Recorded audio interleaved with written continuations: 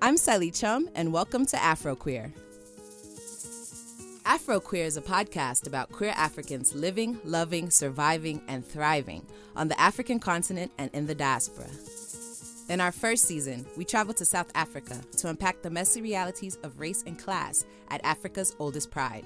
I have been attacked in the streets, fighting for freedom for white gay men to cruise the parks.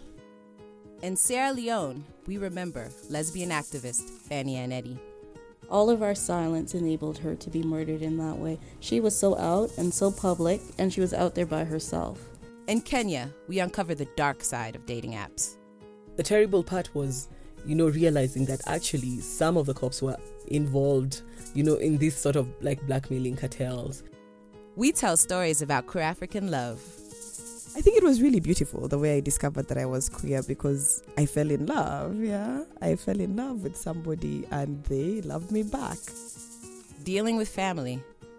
My uncle at some point just says, this is totally unacceptable. If your mother were here, she would never agree to this, and I can't agree to it, so you absolutely do not have my blessing.